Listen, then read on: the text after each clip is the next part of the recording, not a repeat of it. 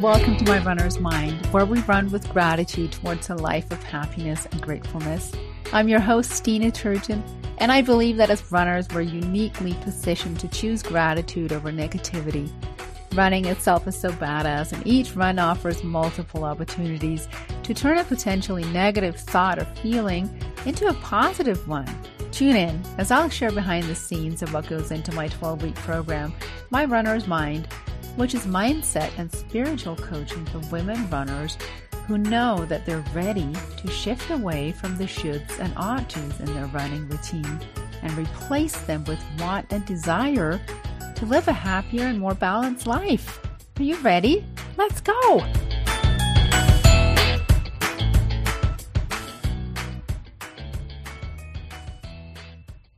Hi friends, runners. Maybe you're dreaming about becoming a runner. Maybe you ask yourself if you're really a runner.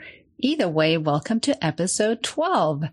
Today I want to talk about our thoughts because they really run the show here. You may think it's your legs, but it's really your thoughts. This quote is the inspiration for today's episode. Whether you think you can or think you can't, you're right. And this is by Henry Ford. So even when we understand thought work and how our thoughts create how we experience our reality, we still may get hijacked by them. The difference lies in our ability to think our way out of it. That's what mindset coaching taught me, and it's what I teach inside my 12-week My Runner's Mind program. So here is a recent experience of this.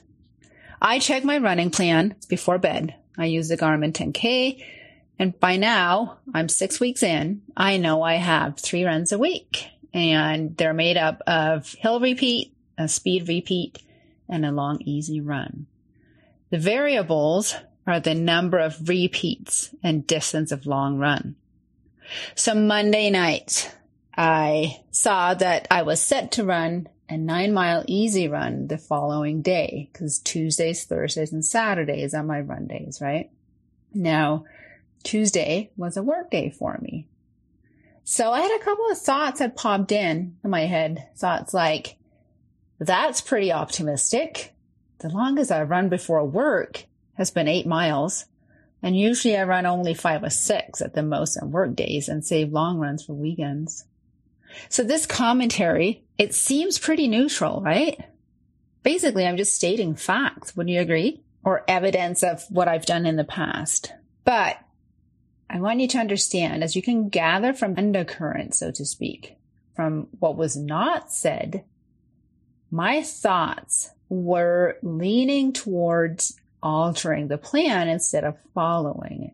So what do I mean by that? Well, phrases such as pretty optimistic, or the longest in the past has been 8 miles, or usually I run 5 or 6 at the most. They all lean towards putting me in a mindset of dreading what was to come. So I had the awareness then, instead of repeating these thoughts, I made a commitment to myself that I wasn't going to overthink it. And that 9 miles is basically just 4.5 miles out. Oh, and back, of course, which made it seem a lot less time involved for some reason. And then I went to sleep telling myself it would be okay. I guess my natural inclination would have been to turn these thoughts over and over in my head. And in doing so, made some really legitimate reasons for not following through on the training plan. Or, as I've also done in the past, I could have created a really negative self-talk around it in order to force myself to do it. This is definitely how I used to process thoughts. And had I indulged these thoughts, I obviously wouldn't have experienced what I'm made of. Logic and evidence, and I'm saying this with quotation marks, would support that it was a tad bit optimistic to run that far before work. But I want you to understand that this logic and evidence, again in quotation marks, is just my thoughts. Right? They're not facts. It's just my thoughts. Turning those over wouldn't serve my plan of running 9 miles. And it's so freeing being able to just quiet them by tuning them out.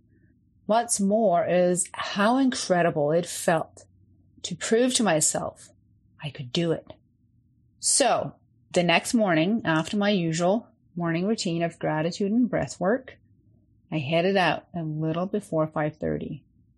I caught the most amazing sunrise over the mountains, and I reminded myself of how much I love easy long runs because there are no time expectations. There are basically no expectations other than the distance. I just get to be out there in nature, surrounded by hills and mountains. I might see an occasional rabbit or antelope, usually not antelopes, because the dogs would chase them away. But I essentially just get to be out there in nature, just loving nature. So for the rest of the day, a feeling of joy and deep satisfaction stayed with me from finishing this run. Satisfaction from following through on my word to myself. If you can bottle this feeling up, you would never run out of accomplishment. It's the most incredible feeling when we follow through on our own word to ourselves. Not our word to other people, but our own word to ourselves. Do you recognize these kind of thoughts that I'm talking about? Are there certain situations that bring them up for you? Maybe in your running routine? Or maybe in other commitments in your life? My suggestion, if you'd like to overcome them, is just suspend them so they don't grow roots and end up lingering in your mind. Just let them float away like clouds moving by.